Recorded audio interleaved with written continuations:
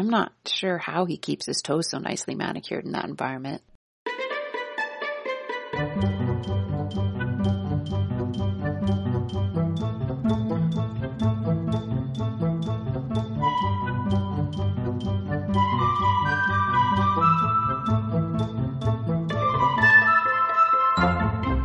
Hello, and thank you for downloading.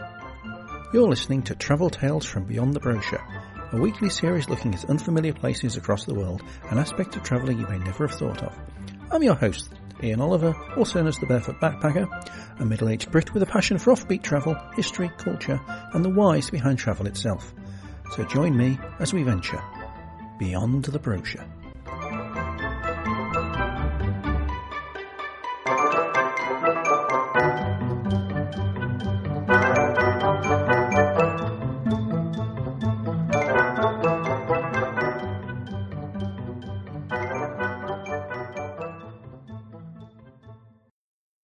Looking out my bedroom window at the weather outside. It's a typical summer's day in the UK. It's early June, it's grey, it's overcast, slightly damp, humid as anything. Now, as I sit here, I'm kind of casting my mind back to a couple of weeks ago. I was in Rotterdam in the Netherlands, attending a travel blogger conference run by Traverse. Essentially, one of these travel conferences, it's where loads of people like me who talk about travel all come together for, workshops, networkings, and let's be honest, beer, 'cause Netherlands. There were other bloggers there, photographers, YouTubers, people with in-depth experience of things like GDPR, SEO, which is really, really useful to talk about on a Saturday morning at 10 o'clock after some beer. LinkedIn, Instagram, coming together all to talk about travel and sharing knowledge. Now, you see, two of the workshops I attended were on podcasting. I've been contemplating podcasting for maybe over a year now. I grew up listening to the radio more than watching television, and even now I've tended to have the radio on in the background while I'm at home, BBC Six Music mainly. Plus, I've never felt comfortable in front of the camera, and if you've noticed and follow me on Twitter, you'll see that most of my selfies have me facing away from the camera.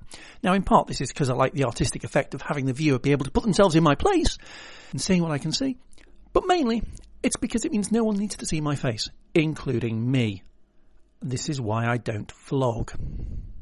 That it's taken me so long to experiment with my own podcasting, though, is because I've been wary of expecting people to listen to my Northern England drone for half an hour or so. My future pod will talk about this more, but I'm pretty much a solo traveller, and this extends to travel admin, travel blogging, etc., etc. Whereas most of the podcasts I've encountered have either been 2 or 3 people in conversation for the whole pod, or one host running it and interviewing others along the way. Now, I'm not entirely new to the concept of podcasting. I've been interviewed by Amanda Kendall, notaballerina.com, for her podcast Thoughtful Travel Pod, and I'm also the travel correspondent, and that's very much in quotes, for the political, they describe themselves as a lefty, podcast and online magazine Left Ungagged, but that latter is simply me recording a 5 to 10 minute piece and letting them fit it in. Now, so before the conference, aside from my limited experiences with them, I knew very little about podcasts, about who does it, what works, what doesn't, and what people wanted in them. But one of the workshops there was run by a lady called Lucy Loosecraft, host of the long-running What She Said podcast. And one of the first things she said, because I asked her, was that I shouldn't get too hung up on worrying about doing it mostly solo or about things like the length of a pod, anything like that, since, well, the world of podcasts is full of people doing everything and there's no right way of doing it. So, here I am. This is all highly experimental for me, and I'd love to know, after you've heard a few of them, whether it works for you, and if not, what changes you think I should consider. So my plan over the coming pods is to talk a lot about travel, but not necessarily the standard talking about places. I mean, there'll be some of that, but even there, those places will be ones, off the beaten track, places that are not often mentioned on Twitter travel chats or seen on pictures on Instagram. I also tend to talk about topics in travel, things like bucket lists and solo travel, also concepts like ethical travel and the joys of international borders. There'll be some history and political thought thrown in there too. I suppose at this point, I ought to introduce myself a bit though. Hi, I'm Ian. Pleased to meet you. Sit down, kick your shoes off, grab a beer, make yourself comfortable. At the time of this pod recording, I am 42 years old, which is a little older than the average backpacker, but hey, there's room enough for us all. It's just another reason to do podcasting rather than vlogging. As an aside, it amuses me when millennials and baby boomers fight online, because I'm like, raise his hand tentatively, I'm Generation X, we exist too, That said, in one of the arguments I saw on Twitter, one millennial said that one great thing about Generation X was that we had the best music. No arguments there. I've recently been made redundant after 20.5 years working as a data analyst in the energy industry for a company that supplies electricity and natural gas to businesses and households. Joy. Over 20 years of looking at spreadsheets and databases going, ooh, that's interesting, let me look at that in more detail. And coming to conclusions like people in Yorkshire are happier than people in London. And people who have prepayment pay-as-you-go energy meters in their properties are more likely to be less affluent. Cutting edge stuff, this. Anyway, now I've got a lot more free time, I figured it was a good time to go deeper into travel and do what I enjoy rather than what pays the bills. I'll let you know in a couple of years if it's worked or not. I've been into the travel thing for much of my life, and my travels have pretty much been always, how you might say, offbeat. My first adventure abroad was at the age of 11 when my uncle took me somewhere he'd been a few times on business. So, unlike most young Brits at the time, my first destination was an island, France or a Spanish island, Denmark, with a day trip to a wet Sweden thrown in for good measure. Evidently the experience didn't put me off, as from then on a healthy desire to see the world followed. Having pen pals in my teenage years helped, and my first proper solo adventure in foreign languages came at the age of 19 when I ventured on my own to Yugoslavia, a country in civil war at the time, to meet a friend I'd only written to 3 times, and with virtually no money. Strangely, she still speaks to me, and indeed may well appear from time to time on this pod. Since then, my travels have been, well, they've continued to be varied, really, and somewhat unique. I'm very much attracted to places off the beaten track, as you can probably guess, and I guess one of my aims is to prove to the world and myself that every place is worthy of mention. Most people don't live in tourist hotspots. Indeed, I tend to visit places because I want to. There's always something there that I find interesting, even if no one else does. You'll note, very quickly, I've got a related and strong interest in socio-political history. Snore. Yes, old buildings are pretty, but my interest is in the other things that humanity has done, the places where we've changed the world for better or worse. In addition, as I mature like an old cask of brandy, I seem to be becoming unusually more socialist and firebrand, and I've developed a particular interest in revolution, dictatorships and civil strife, places where people have been repressed and places where they have fought back. This all means I've sought out places like Timor-Leste, the student agit-prop cause when I was at university, and the Aral Sea, where I could stand and see the devastation that humans have wrought in the name of progress. Also, I was drawn to Cambodia, not for Angkor Wat, which I only visited in passing, but for the killing fields and Pol Pot's grave. I was born in year 0, even. Some places I want to visit in the future are Bolivia, the Civil War reminders in El Salvador, the genocide sites in Rwanda, food, culture and scenery of Pakistan, the volcanoes of Vanuatu, but they're in no particular order. This connects with an obsession with maps and a feeling of wanting to know what lay beyond the confines of them. I used to obsess over them as a kid, and even now I've got a liking for borders and frontier zones, and will actively plan out a route specifically to cross the most obscure one possible. Because I can. Again, a future pod will talk about my feelings about borders, their apparent inviolability, and the right of self-determination. I do also have a strong pull towards the natural environment, countryside rather than animals, it has to be said, though being so close to elephants and hippos in Botswana was pretty awe-inspiring. My most relaxed state, on the road at least, ignore the tattoo, that again will be a subject of a future pod, is when I'm walking alone in the mountains or forests lost in nature with only myself to worry about. One thing I'm not is a beach bum. Perhaps surprisingly given my blog identity's name. Partly this is because I have the attention span of a gnat high on ecstasy and always need to be doing something, and partly because I'm British and therefore melt in temperatures above about 23 degrees centigrade. This attention span problem, coupled with being incredibly impatient at times, means that most of my travels are place to place to place to place. I find it hard to stay in one place for more than about 3 or 4 days. It's one of the reasons I only carry hand luggage when I travel. I haven't checked in bags on a plane since 2012. It saves unpacking and repacking, plus it's easier to physically carry on public transport. When you're wedged into the seat of the back of a 16-seater minibus that's carrying 24 people, Benin, I'm looking at you need as little luggage as you can.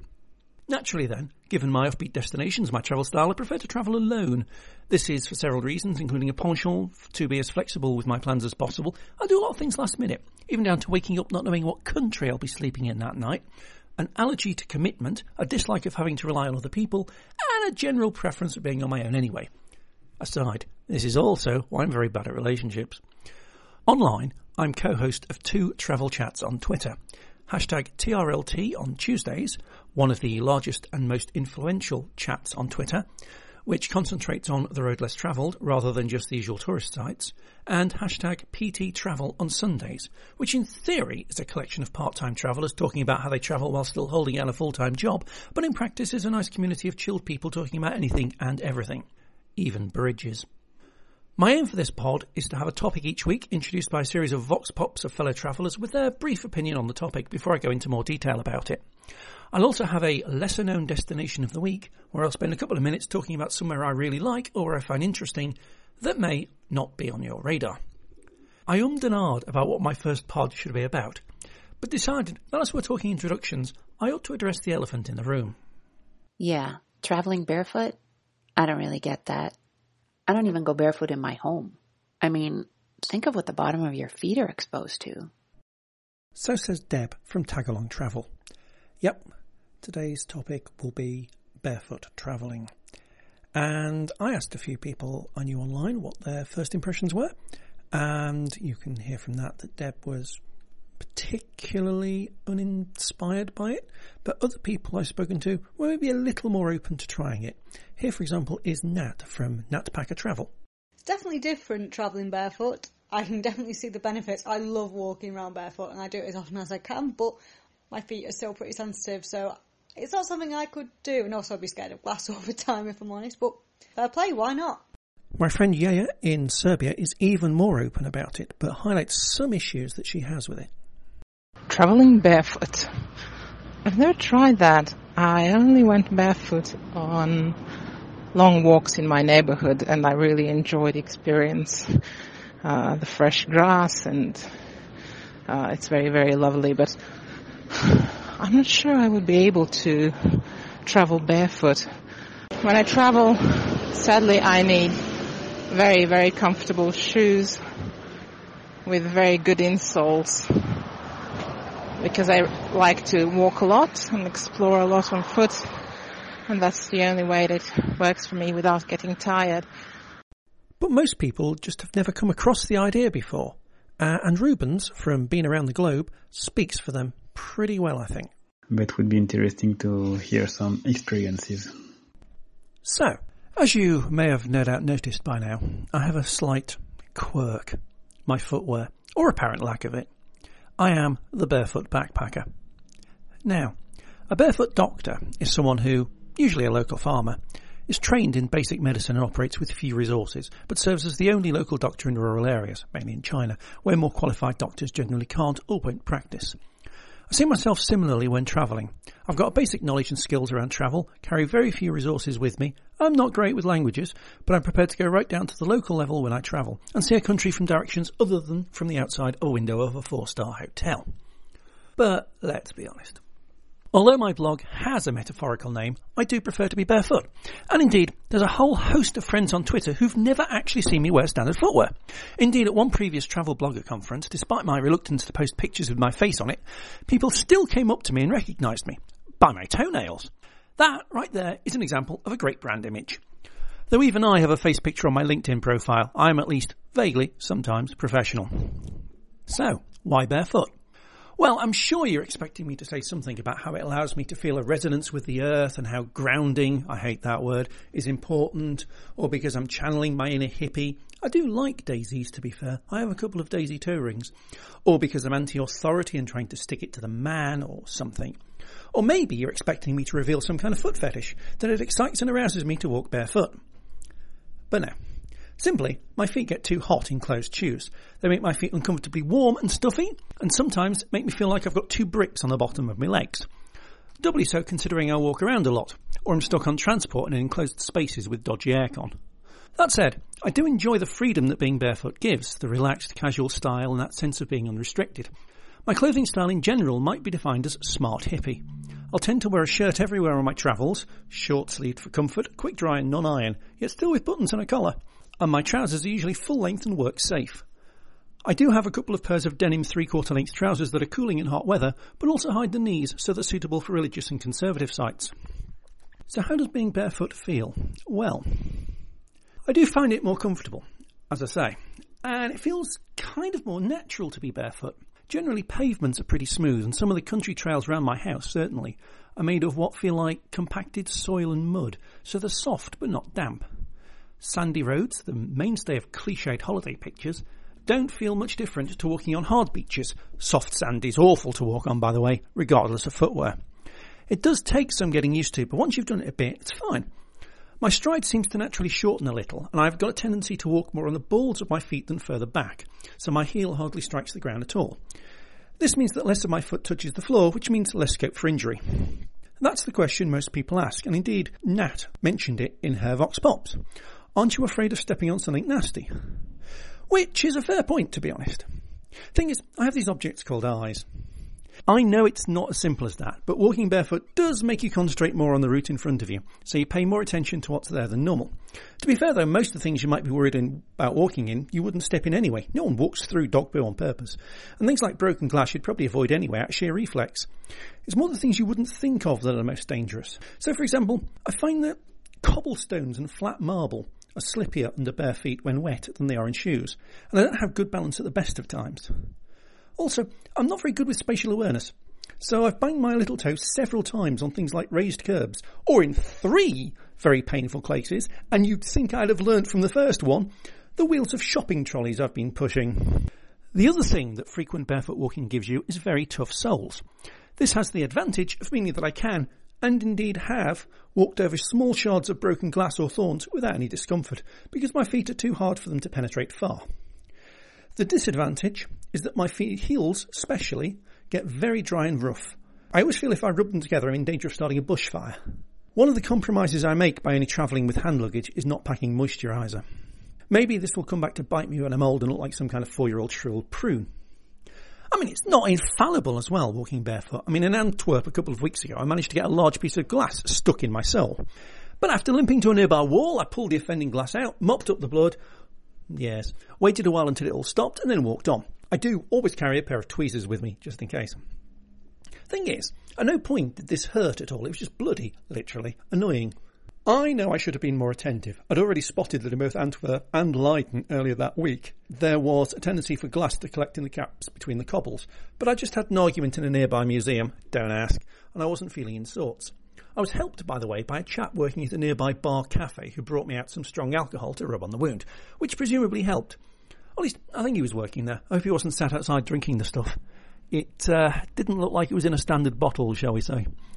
At no point did he make any comment about my lack of footwear. He just left me to use the bottle, gave me some kitchen roll, and wandered back to his seat. It's sometimes interesting to gauge how people react once they know I'm barefoot, though I'll mention later how in recent years they don't even notice most of the time. To be fair, though, it's hard to judge whether they're thinking about the feet or what's on them. My toenails aren't particularly attractive, so I bling them up with sparkly nail varnish, usually green or purple, which catches people's eyes if I'm sat down or not moving much. So, an example in Chile, I had 3 people walk past me, look at my toes, and walk off laughing. To be fair, though, often I won't notice people's reactions at all, and it's only if I'm with friends that I'll find out because they'll tell me that people are looking. I had a few comments in West Africa, but not the way you'd expect. I mean, you'd have thought that the sight of a tall, hairy white man strolling the streets of Africa barefoot would raise a few eyebrows. In fact, I had far fewer comments than I expected, and those that did came, amusingly enough, from shoe salesmen. African shops tend to be more like street stalls, where people sitting on the side of the road display their wares on the floor in front of them. When I walked past them, I was invariably, and unsurprisingly, greeted by, "You want shoes? Look, here, good shoes." This was especially true in Togo, where I also had several offers to repair my sandals. They assumed I was barefoot because they were broken. In any case, the ones I had with me, which I'll talk about later, were made of a rubber-type material. A typical cobbler wouldn't have had any chance at all. They seemed a little surprised, but accepting that I preferred not to wear shoes. I've certainly had no real problems with officialdom over the time. I've crossed a number of international borders barefoot, including 2 in West Africa and a couple in the Balkans. I've travelled on coaches, local buses, trains, through airports, in and out, with mostly no worries, and riding on the back of motorbike taxis in Africa barefoot felt so free and refreshing. In more recent times, with my barefoot sandals, that I'll talk about later, I've been going to restaurants, pubs, etc., with no one batting an eyelid about the fact my feet were bare. People genuinely don't pay attention. The only times I've ever been warned off have both been to do with air travel. At Brisbane Airport, of all places, the woman at the gate wouldn't let me on the plane until I'd put my sandals on. I was completely barefoot and wearing the knee-length shorts, so it was blindingly obvious. Whilst on a flight from Chicago to London, I was sat in the bulkhead seat near to where the aircrew sit, and one of them told me I should really wear footwear for takeoff and landing, just in case the plane crashes and we all have to make a quick escape. Cheerful. Thanks for that advice. I'm sure in that situation, my first thought isn't going to be how my feet were feeling. I've had a couple of questions directed to me about my barefootedness in general, including with a chap in Shkodra in Albania, about it being unusual and culturally odd, but that was about all. As I'm registered on Hostelworld as a barefoot backpacker, I've had a couple of hostels note my unusual name and look at my feet before I arrive. And then they've ended up being looking forward to my arrival in excitement so they can ask me about it. This happened in Albania, but also in the USA, where I was called famous by one of the hotel staff. Again, strong brand image. Oddly, I never used to like being barefoot at all. I remember once my uncle dropping me off at school, then getting him to go back home to pick up my trainers for PE that I'd realised I'd forgotten to bring, rather than have me do it barefooted.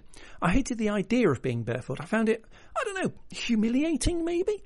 Or at least that I'd lose face by being so, or worried that people would laugh at me if I did. No idea when it changed, sometime in my mid-teens I think, and I've no idea why. Maybe I wish I knew, but it was a very strange time in my life anyway that I'd, rather not think about. I do still have those feelings sometimes, especially the thought that people will judge, that people will laugh. But the older I get, the less I seem to worry about it. It's kind of linked in with self-confidence. It's something I do more when I'm feeling more confident in myself. I always worried about it beforehand, but once I do, it feels like the most natural thing in the world. And it feels very weird to even slip on minimalist sandals again after a prolonged time walking barefoot, almost as if they're in the way. And because I feel more at home being barefoot, doing it ends up giving me that self-confidence, as it means I'm being me. I'm able to be the person that I am, so I'm more likely to stand tall and venture forth. It's also great for my mental health. As someone who often has issues with mood swings and feelings of low self-worth, I find, for example, the feeling of grass under my feet to be very de-stressing and relaxing.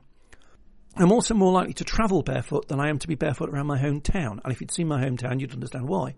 I think this is partly because I know when I travel, I'm just passing through a place, and I know I'll never see those people again. There's also that bloody-minded streak that comes out from time to time, a kind of I will do this feeling. Macedonia, or whatever it was or will be called now, is the only country I've only visited barefoot, but I didn't wear footwear for the entire time I was on this trip to the Netherlands for the recent Travel Blogger Conference, which was a total of about 13 days, and I've certainly had long periods of time on my travels where I've chosen to remain barefooted in countries as diverse as Togo, Albania, the USA, Germany and Australia. Now, I've mentioned this in passing earlier, but to help additionally with my self-confidence and also to allow me to travel barefoot more without hassle, I had a friend of mine make me a couple of pairs of crocheted, what you might call barefoot sandals. Now, you can find a myriad of traditional ones online, just search on Etsy. They're basically more akin to foot jewellery than sandals, often quite blingy. And you fit a toe through a loop, pull them up your foot and tie them around your ankle and lower leg. Now, the trouble with them is that they usually only loop around one toe and are often merely a strap of fabric or cord in width. So while they look great for barefoot beach weddings or hippie festivals, wearing them around town, looks a bit silly. Plus, I wanted something that made it less obvious I was barefoot. What she made me were a thick pattern, one of daisies, the other of sandal-like straps, that cover most of the foot and hook around two toes. The effect means that unless you're paying attention or look at me walking from behind, it does look as though I'm wearing proper, if slightly fancy and unusual, sandals. This allows me to get into museums, restaurants, etc. without anyone batting an eyelid, and walking down the street's a breeze. No one pays me a second look anyway. People have loved them, loved the style of them, and have been genuinely surprised when I've revealed their lack of soul. I've had them for a couple of years now. Prior to that, I was entirely and clearly barefooted, and I feel more comfortable and less self-conscious wearing them than I was wearing nothing. Of course, I'm not always barefoot. There, I admitted it. There goes my brand. But let's be honest, I'm British and it gets cool and wet. I have done the whole barefoot in the snow thing for the gram. It burns. I know people that do go barefoot in the snow in Britain, and fair play to them. But I'm quite fond of my toes and I'd quite like to keep them. That said, I am a cold weather creature who doesn't feel chilly until long after everyone else is wearing woolen tops. It does take a real dip in the temperature before dressing up warmly comes to mind. It has to be about, my experiments have shown, about 5 degrees centigrade before I resort to closed shoes. More likely, it's underfoot conditions that prevent me from being barefoot. I don't like gravel or trails littered with small stones. Again, this is quite a popular British thing, with many footpaths being through quite stony ground. With a light enough step, trails with scattered stones are okay, but even a full gravel path is very awkward. I also find that damp weather, which, happens a lot, causes every little stone, even on what appear to be decent pavements, to stick itself to my foot like glue, which is incredibly annoying. Obviously, also some wilder environments are often unsuitable. Climbing hills or walking through forests is usually best done with some foot protection if you're not used to it. Rocks and twigs and prickly flowers, oh my! In addition, I'm always a little wary if I'm in a new town and don't know the feel of the environment yet. So I'll often sit on buses and look out the window at pavements and go, that looks okay, or I'm not sure about that. So what do I wear when I want the freedom of coolness of bare feet but not the hassle? Well, I'll tend to wear what seem to be called minimalist sandals, specifically the brand Zero shoes, which I will admit now I am now a brand ambassador for, but wasn't when I started doing this pod. They have very thin soles, around 4mm, and attached to the foot using a cord that links to a node next to the big toe and a strap around the back of the ankle. This caused arguments at work when their suitability as office footwear was called into question. My old workplace banned flip-flops, but these have a back to them. Despite the thinness, I've had no problems with them across any of the terrain I've walked them on. From mountain passes in Kyrgyzstan to hot stony roads in West Africa. They're also easy to slip on and off if I need to enter a temple or someone's home, and for barefoot days I can roll them up and stick them in my pocket, or more usually slide them between my trousers and my belt, so I always have them to hand or foot if need be. So there we have it, an introduction to who I am and what it means to be a barefoot backpacker. Now, as I said, every week I intend to have a lesser-known destination of the week, where I introduce a clue's in the name, really. A place could be anywhere in the world, from small towns near popular cities that people should explore more, to entire countries that seem to have fallen off people's radar. What I'll always try and do, though, is talk about a place that relates to that week's pod. I've started with a tricky one, but here we go. Lesser-known destination of the week. This week's destination, which I ummed and ahed about for a while, is Vilnius, the capital of Lithuania. I spent the best part of 3 days there a couple of years ago, so not long, but in that time I did decide it's probably one of the most pleasant cities I've been to. It's a calming, restful, pretty place, it's a nice size, and it seems to have everything you might need. As a non-Lithuanian speaker, it was also relatively easy to get around, though learning the local language would bring more benefit than it would do in, say, Netherlands. It's just a nice shade of cool without being too hip. My first impressions upon arrival by train from Belarus under a torrential downpour were that it looked very pretty and, despite being Soviet for 50 years, didn't feel like it, resembling more like a Central European city, similar to places like Krakow and Ljubljana. And the other thing it has in common with Ljubljana is its closeness to the countryside. A short walk west of the city lies Vingis Park, a huge, about 160 hectares area with grassland and forest, which seems to be very popular with joggers. It's quite easy to get off the beaten track and wander through the trees in a world of your own. On the other side of the city, there's another park with a hill topped with the 3 crosses. These are 3 pure white crosses built in the mid-17th century, supposedly to honour the memory of a group of early Franciscan monks executed on the hill by locals for trying to promote religion. They were torn down in the Soviets in the 50s, but subsequently rebuilt on independence. Nearer to the city centre, on another hill, is the tower of Gediminas Castle. Built originally in the early 1400s and rebuilt in the 1930s, it's what remains of the original fortification of the city.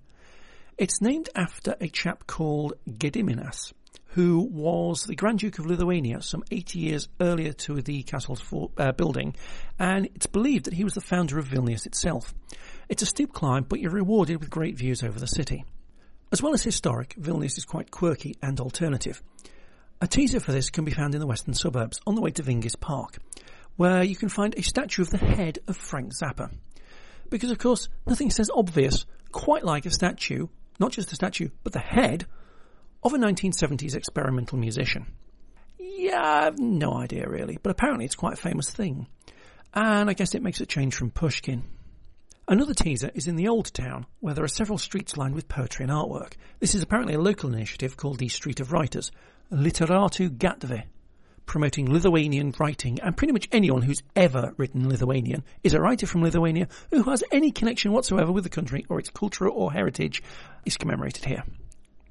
I'm kind of half hopeful that the very act of podding this gets me on the wall, though I'd probably have to translate it into Lithuanian first. That's what Google Translate is for, of course. The main alternative centre in the city, however, is Užupis, the artistic quarter of Vilnius, which, with a bit of tongue fairly in cheek, has declared itself an autonomous republic. On the wall of one of the streets there is the constitution of the microstate, black on silver tablets in 20 different languages. It's all very philosophical and utopian, but it's meant to show a point while still being humorous. Užupis's Independence Day is, as you might imagine, April 1st. And on that day, mock border guards can stamp your passport as you cross the bridge. In addition, they advertise that anyone can be an ambassador to the micronation. For any concept, you just have to ask.